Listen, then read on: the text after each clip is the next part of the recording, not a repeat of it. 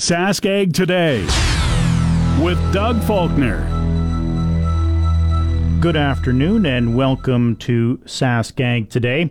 Coming up on today's program, as you've probably heard by now, employees of Viterra in Saskatchewan accepted the company's contract offer on Friday afternoon, ending the threat of any job action.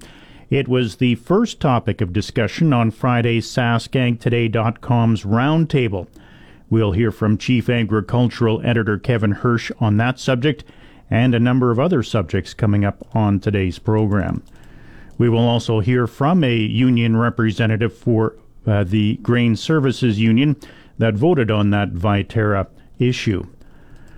Redicop's seed control unit attracted some attention at the Western Canadian Crop Production Show in Saskatoon 2 weeks ago. We'll hear from Trevor Thiessen, who is Redicop Manufacturing's president and co-owner. All of those stories and much more coming up on today's edition of Sask Ag Today. But first, it's time for Agriculture Outlook with Precision Weather. And that's a presentation of Milligan Bio. Milligan Bio now offers biomeal for your livestock, giving your animals more protein, more energy, and more of what they need. It's also brought to you by Sean Prahitka, your RE/MAX Blue Chip Ag Division Specialist. Welcome back to Sask Ag Today. Employees of Viterra in Saskatchewan accepted the company's contract offer on Friday afternoon, ending the threat of any job action. It was the first topic of discussion on Friday's SaskAgToday.com's roundtable. Chief Agricultural Editor Kevin Hirsch offered his thoughts on it. Whenever there isn't a disruption, it's always good news. I think Viterra might be the only major grain handler that's actually got a unionized workforce, and I think workforces in all of the other companies face the same issues when there's very short notice when a train arrives and they only have 12 hours to load it, even though it might sit there 2 or 3 days after that and not move. In order to get the incentive rates, they have to load it immediately. So I think that's an ongoing issue in the grain industry, is that there's sometimes very short notice when unit cars, trains are going to arrive, or sometimes it's scheduled for a Tuesday and then ends up arriving on a Friday afternoon. So I think that's an issue for all of the grain companies. He then talked about the 3 days he spent last week at Manitoba Ag Days in Brandon. It was great. I hadn't been there for quite some time, and it is absolutely huge. People that go to crop production show in Saskatoon might think, oh, that's a pretty big space, but Manitoba's is quite a bit larger, 550 exhibitors versus 330, and 2 active speaker programs that go nonstop. So crowds, particularly in the first 2 days, were very heavy, I thought, very well attended. The only downside to this show is accommodations, because Brandon isn't as big a city as a place like Saskatoon, and for the massive people that show up there, hotel accommodations really are at a premium, and some people end up staying quite a ways away if they're going to have to overnight in Brandon. Hirsch says he enjoyed listening to many of the speakers in Brandon. I always thoroughly enjoy different presentations and panel presentations, a lot of stuff on variable rate. I enjoyed the presentation from Noah Bishop of ADM Fertilizer on where fertilizer prices might be going, and just being able to visit with people and get an idea of what's going on. It was interesting. One of the things that is crop insurance information for Manitoba is always announced at Manitoba Ag Days, and Manitoba Agriculture Minister Ron Kostishin was there and announced the program, but didn't say a whole lot about it other than, the premium per acre was going to average $6.21 an acre rather than $19.21 an acre, and that while some crop insurance prices had gone up on a few small commodities, most were down. The actual crop prices for crop insurance weren't released right away, but were available a little later in the week. And one thing I was surprised at was that their canola value was pretty good compared to where prices are right now, $16.44 a bushel. Now, if you're in Saskatchewan waiting for crop insurance information near the end of February, which when it comes out in Saskatchewan, I think our canola value might be quite a bit lower here because Manitoba uses a December estimate of what canola prices are going to be. Saskatchewan uses a January estimate, and with canola over the last time frame continuing to slump, I think we could end up quite a bit lower than Manitoba's 16.44. Last year, Saskatchewan was below $19 a bushel for a crop insurance price. Manitoba was above, but they were within spitting distance of each other. This year, I'm thinking there could be $1 or maybe even $2 a difference between the crop insurance price in Manitoba versus Saskatchewan. He notes there was some overlap of speakers and exhibitors in Brandon and from the previous week at the Western Canadian Crop Production Show in Saskatoon. For sure. You see many of the same ones or many of the same companies, but sometimes it's their Eastern Prairie staff versus the Western Prairie staff. But for instance, Croptomistic with SWOT maps, again, you see those, you see SWOT maps talked about in many of the booths, but certainly many of the exhibitors and many of the companies were there. But some different grain companies, some different commodities in Manitoba that you won't see in Saskatchewan as well. So you can walk for miles and get lost multiple times looking at all the booths at Manitoba Ag Days. I did that. Hirsch says one of his highlights was speaking to Andy Clean, an Ontario man who has his own line of soap to clean farm equipment with. He's just one of those fun guys, and I'd heard the story before about Andy Clean and how he got a line of soap for equipment washing because of his tweets on Twitter, where he would show his very clean equipment, and somebody tagged him as #AndyClean. From that, he ended up with his own brand of soap, and John Deere caught on to the discussion and actually markets the soap or has the soap available for him. He's from Tillsonburg, Ontario. First time he'd been out west of Manitoba, and just one of those very interesting, very forthcoming guys, and a fun interview with him. He notes that the wheat growers are holding their AGM in Regina this week, but details are few and far between. I think I saw an agenda way back when, but have to delve into that a little further. You know, some organizations, and I shouldn't blame the wheat growers on this, but we see some time to time that they operate in a bit of a vacuum. So here's a call out. If you want the media to know about your meeting and talk about your meeting and maybe attend your meeting and do interviews, let them know and keep pestering us about exactly what's going on. And I'm going to be pestering the Global Institute for Food Security in that regard, because they had a release and a news conference, and I think a lot of people didn't even know about it.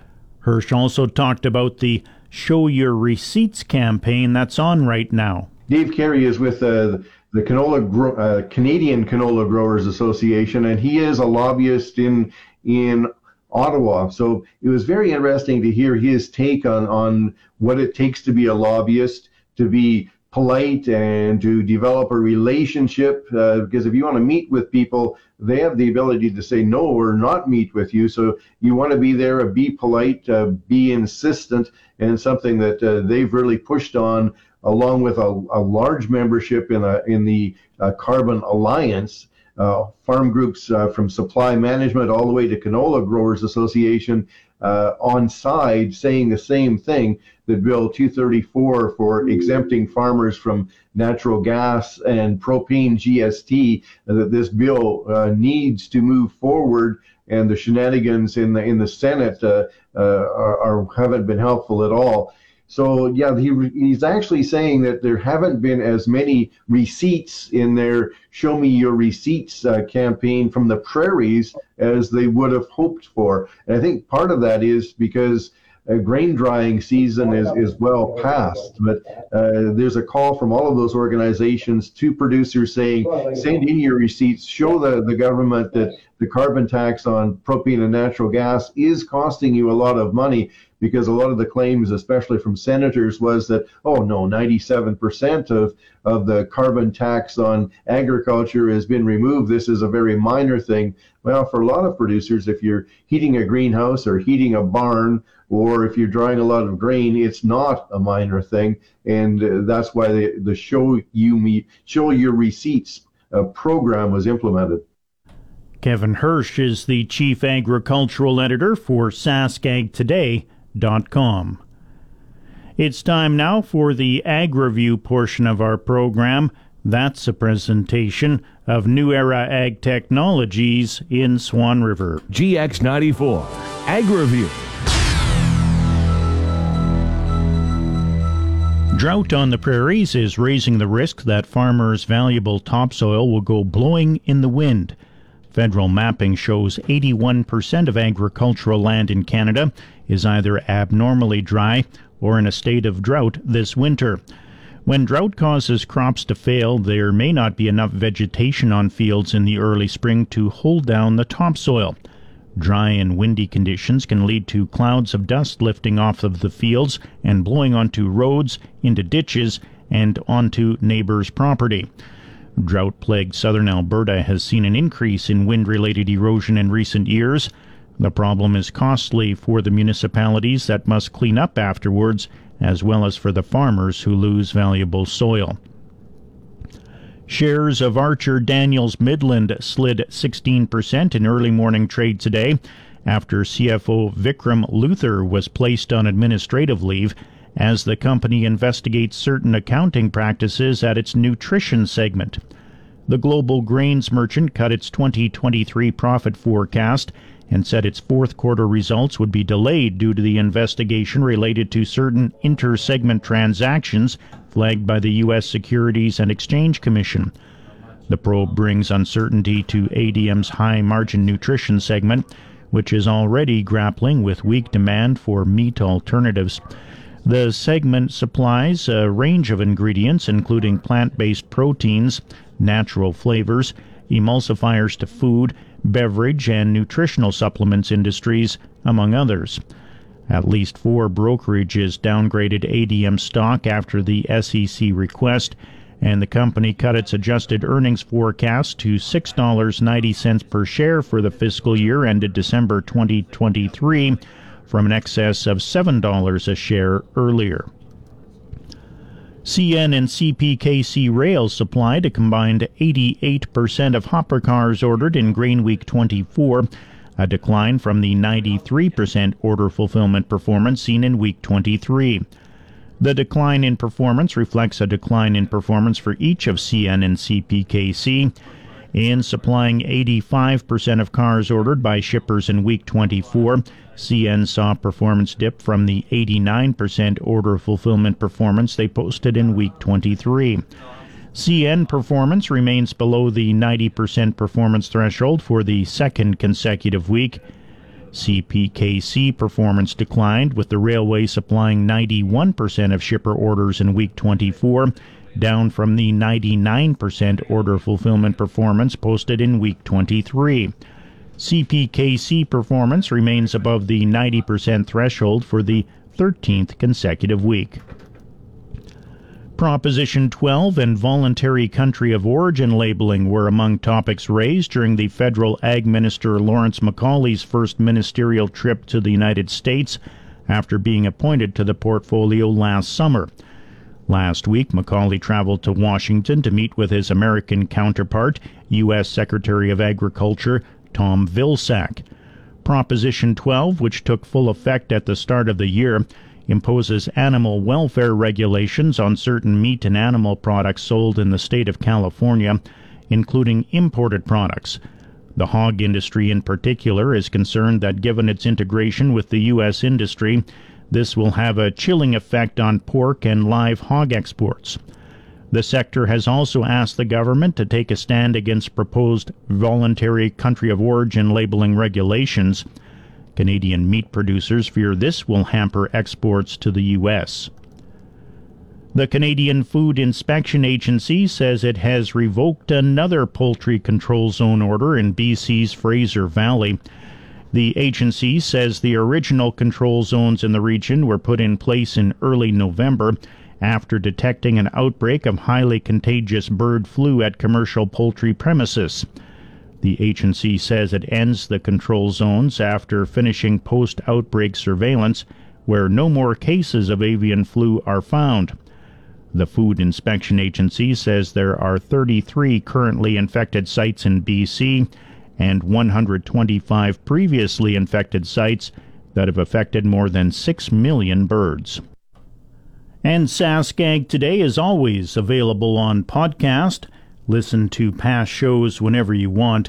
Find them easily by going to GX94radio.com. Also, you can hear the podcast on your Amazon Echo.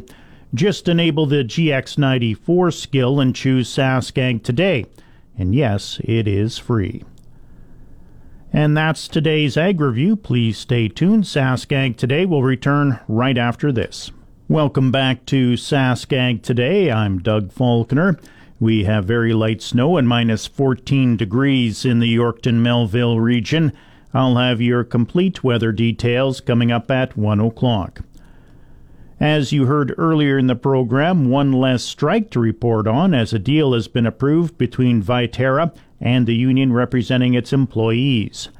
Members of the Grain Services Union Locals 1 and 2 ratified the company's latest offer, concluding a process that featured more than a year of negotiations and a 72-hour strike notice issued by the union earlier this month. GSU General Secretary Steve Torgerson says a huge gain they made was a change in the pay structure that will now have guaranteed wage increases. Under the previous agreement, the pay structure was a pay-for-performance model, is what it was called, but in essence it wasn't. So it really depended on your individual performance and then where you were in the salary range. And so if you were higher in the range, you were going to get a smaller increase. And if you were lower in the range, you're going to get a higher increase. And so the company used this to, take money from long service employees and pay it to newer employees in the pay structure. What we were able to do was to now, in this first year, we do have guaranteed wage increases for all employees. All eligible employees in 2023 will receive their full wage increase regardless of their performance. That was a huge gain that we were able to get out of Viterra. And in the 3 years following, in the remainder of the agreement, about half of the negotiated wage increases are guaranteed if employees rate solid in their performance. In addition to wage increases, another ask was to incorporate a better work-life balance, but Torgerson says that was not addressed in the new deal. There was not a lot of gains made in that area. Unfortunately, members are still, they do not need to be notified of a schedule change or a shift change. The company is able to tell them at end of day Thursday that they, instead of working from 7 till 3 on Friday, they now need you from noon till 8. And give almost no notice. And so that's something that Viterra has lobbied the federal government for, these exemptions to hours of work legislation, and they were successful in that a number of years ago. And that's members have been trying to get some semblance of control back to that, just that they do know that if their kid has a hockey game on Friday night or Saturday or birthday parties or whatever, that they can commit to being there. But right now, in essence, they're at the beck and call of their employer. The next steps are to incorporate the agreed-upon changes into the new collective agreement.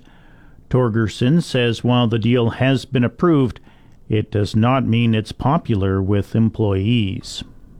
Livestock market conditions. U.S. live cattle futures for February are trading at $173.95 this hour. That's down 42. April live cattle trading at $177.10, down 27.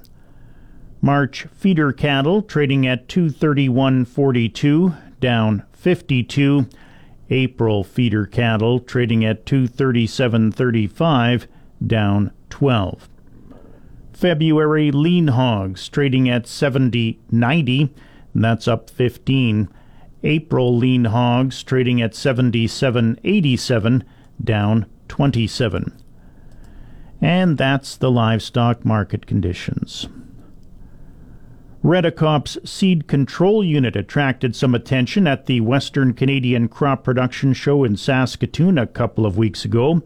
The system, which uses an impact mill to crush weed seeds as they exit the combine, placed second in the Crop Production Show's Innovation Awards. By crushing the seeds, weed density is decreased, and that should cut down on other expenses, such as the number of sprayer passes, as well as fuel.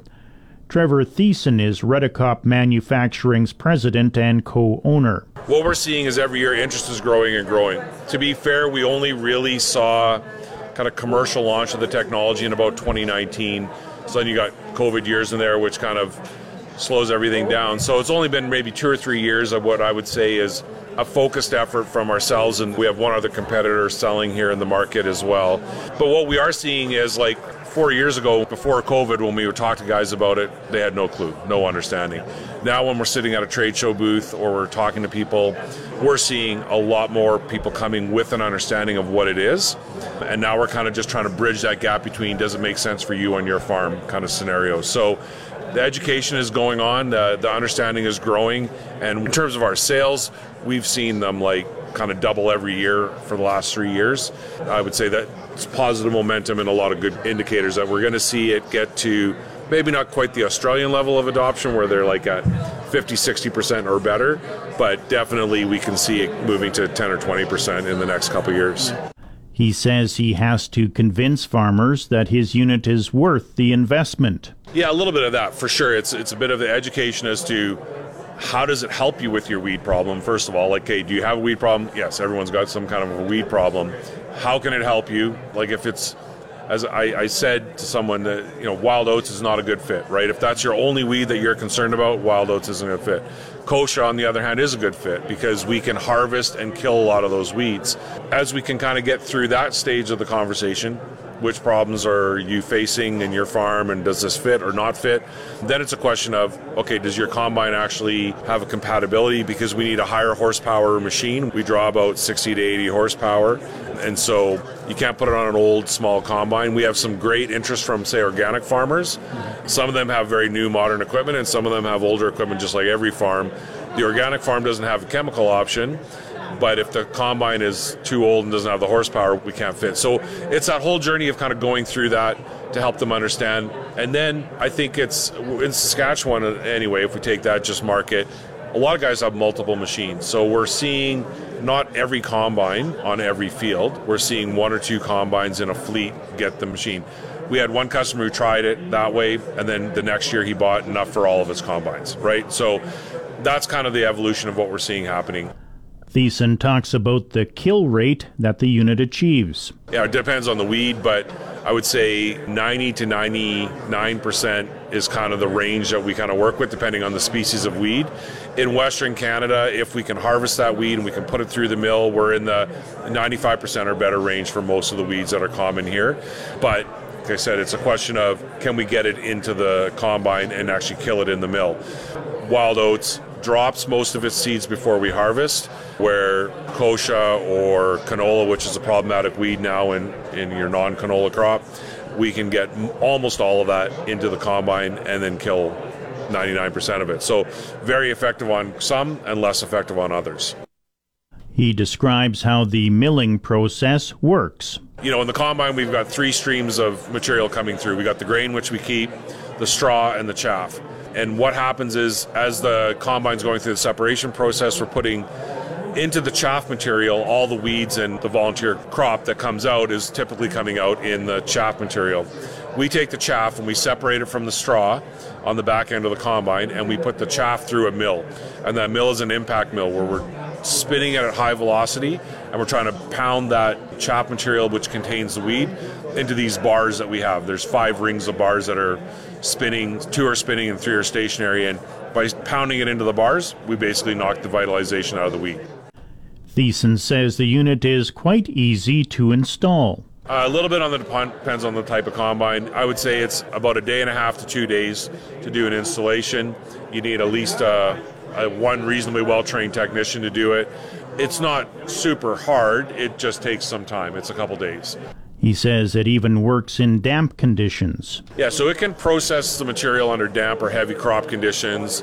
What will happen is, you might have to slow down. Like what we see is kind of an increase in horsepower consumption of about 10%. So you're going to, if you were already a combine operator who ran at the max, you're going to have to slow down a little bit. If you're running in the 90-95% range, you're going to probably now run at max, and you can maintain your speed. So it depends a little bit on how the farmer was operating, but it's not a big slowdown. It's less than 10% on average. Most guys are just running a little more horsepower, so it consumes more fuel. Thiessen says markets outside of Canada and Australia are now looking at their unit. I would say the U.S. is similar to Canada. In terms of adoption, we're in part of a research program that's going on for 5 or 6 years with GROW, G-R-O-W, that is kind of looking at this technology. I think there are now about 20 different mill systems, ours and one of our competitors, running in this program to try and help farmers understand. But the level of sales and adoption is probably similar to Canada relative to the size of the countries. Europe, lots of interest in Europe just because they're so curious. Most markets in Europe are very typically slow to adopt technology. They want it to look like it was all perfect and part of the combine from the beginning, which we're working hard to make it do that for them. But we've sold quite a few in Europe. France, Germany, and the UK are the main markets, and then little bits into places like Estonia and Poland and Austria. But France, Germany, and UK, where the major ag is done, I would say we're seeing some good interest. And he notes they're continuing to expand their manufacturing facility as well. Good.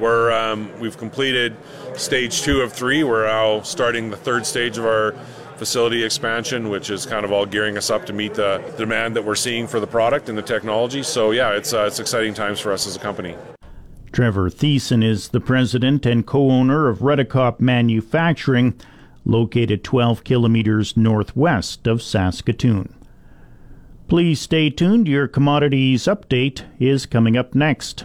Commodities update. Canola futures are trading up across the board this hour. March canola trading at $634 per metric ton, up $5.70. May canola trading at $638.90, up $4 per metric ton. March Minneapolis wheat trading at $7 per bushel. That's up 4.5 cents. March Kansas City wheat trading at $6.09 per bushel, up 1 cent. March Chicago wheat trading at $5.97.5. That's up 4.25 cents. March corn trading at $4.45.5, unchanged from Friday's close. March soybeans trading at $12.22 3/4. That's up 9.5 cents. March oats trading at $3.83 per bushel, up 3.25 cents. And that's the commodities update. Please stay tuned. Sask Ag Today will return right after these messages. Welcome back to Sask Ag Today. I'm Doug Falconer.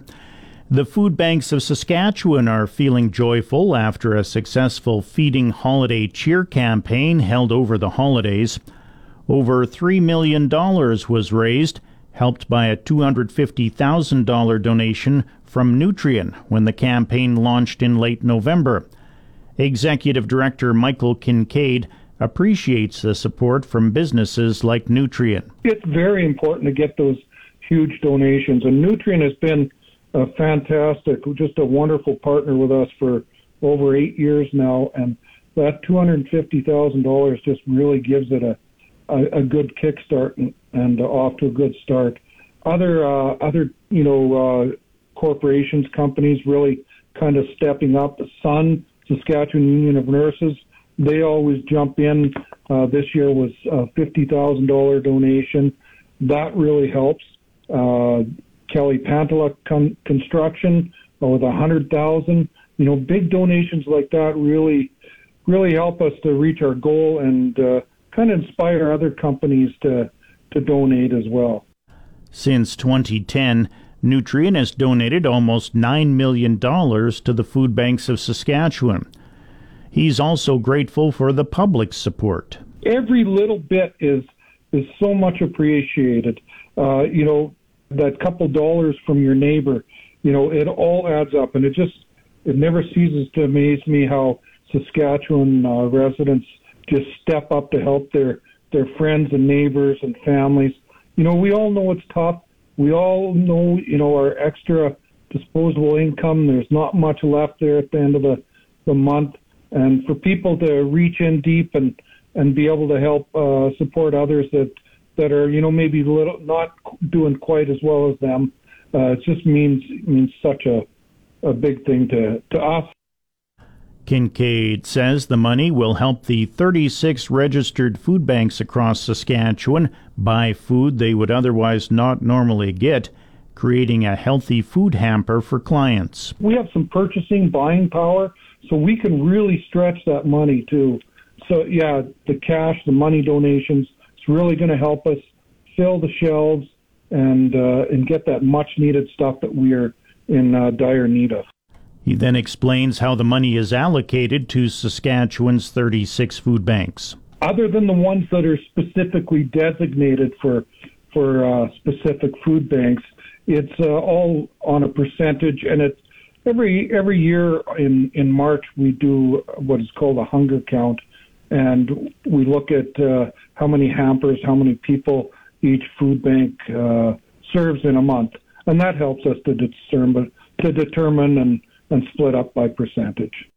And Kincaid says donating isn't confined to the holidays, as the public can do it year-round. And the easiest way to help or donate is to go to our website, which is skfoodbanks.ca. And right on the front screen, there's a Donate Now button. Just click on that. You can make a one-time donation, or you could set up to make monthly donations. Sometimes that's a little easier. Sometimes you don't notice that $10 or $15 a month come out, but by the end of the year, it really adds up and helps. So, it's we've made it easy, and yeah, we can always use help.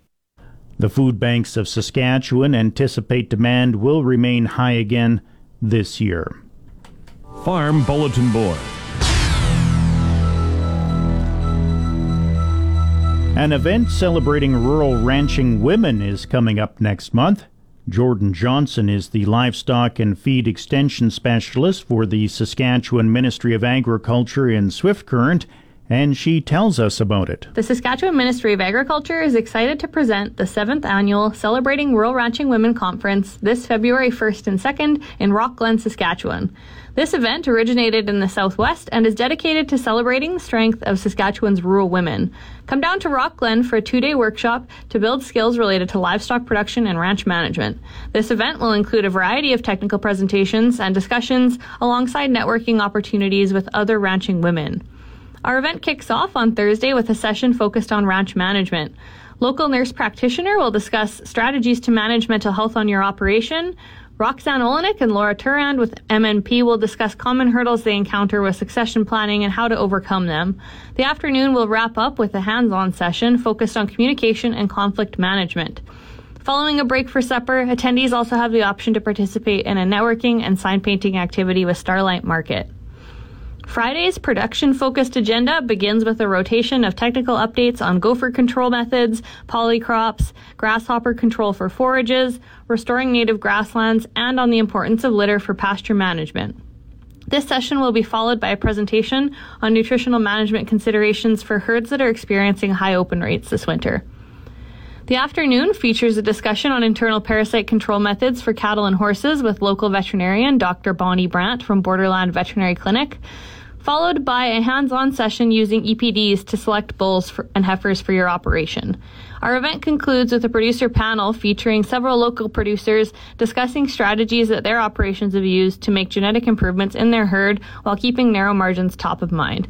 Tickets are available for this event until January 24th and can be purchased by accessing the event on the Ag Events online calendar at saskatchewan.ca, For more information on this event or for assistance with registration, please call the Agriculture Knowledge Center at 1-866-457-2377. Hope to see you there. That's Jordan Johnson, the Livestock and Feed Extension Specialist for the Saskatchewan Ministry of Agriculture in Swift Current. Meanwhile, the Saskatchewan Wheat Development Commission is holding their Think Wheat 2024 extension meetings. They're designed to provide Saskatchewan wheat producers with the latest information on marketing, research, and agronomy. These meetings are structured to be in-depth, ensuring attendees get a comprehensive understanding of the topics being discussed. Their goal is to equip producers with the knowledge they need to make informed decisions and increase their crop yields. The team of experts speaking are dedicated to delivering engaging and informative presentations that are easy to understand. They strive to create an environment that fosters learning and encourages questions and discussion. By attending these meetings, producers can stay up to date with the latest advances in their industry and connect with other like-minded individuals. The Think Wheat Extension meetings are an excellent opportunity for producers to expand their knowledge and improve their farming practices. There's a meeting coming up in Kenora tomorrow at the Kenora Activity Centre, in Watrous on Wednesday at the Manitoba Springs Resort, and in Outlook on Thursday at the Outlook Civic Centre. Speakers attending will be Marlena Borsch, Dr. Megan Van Koski, Philip Harder, and Carmen Prang. And that's all the time we have for today's Farm Bulletin Board. It's now 1 o'clock. Time to check the GX94 precision weather forecast. For the Quill Lakes, Hudson Bay, Swan River, Broadview, Moosomin, Indian Head, and Yorkton, Melville, Roblin, Russell regions today, a 70% chance of light snow, which will taper off. Winds east-northeast at 10 to 20, and a high of minus 12. For tonight, mainly cloudy with a 60% chance of light snow. Winds south-southeast at 15 to 25, a low of minus 15, but it may rise overnight. For tomorrow, mainly cloudy. Winds south-southeast at 15 to 30 and diminishing, a high of minus 5, an overnight low of minus 8. For Wednesday, a mix of sun and cloud. Winds northwest at 10 to 15, a high of minus 3. For Thursday, mainly sunny, also a high of minus 3, and Saturday, mainly sunny, once again a high of minus 3. In the Paw, it's minus 22 degrees, Swan River minus 17, Dauphin minus 16, Brandon minus 13, Shoal Lake Russell minus 14, Roblin minus 15. Regina is at minus 11, Saskatoon minus 15, Hudson Bay minus 18, Broadview Moosomin minus 13, Indian Head minus 12, Wynyard Wadena Kelvington minus 14. In the Yorkton Melville region, we have very light snow, a northeast wind at 21 kilometers an hour. 82% is the relative humidity. The temperature is minus 14 degrees.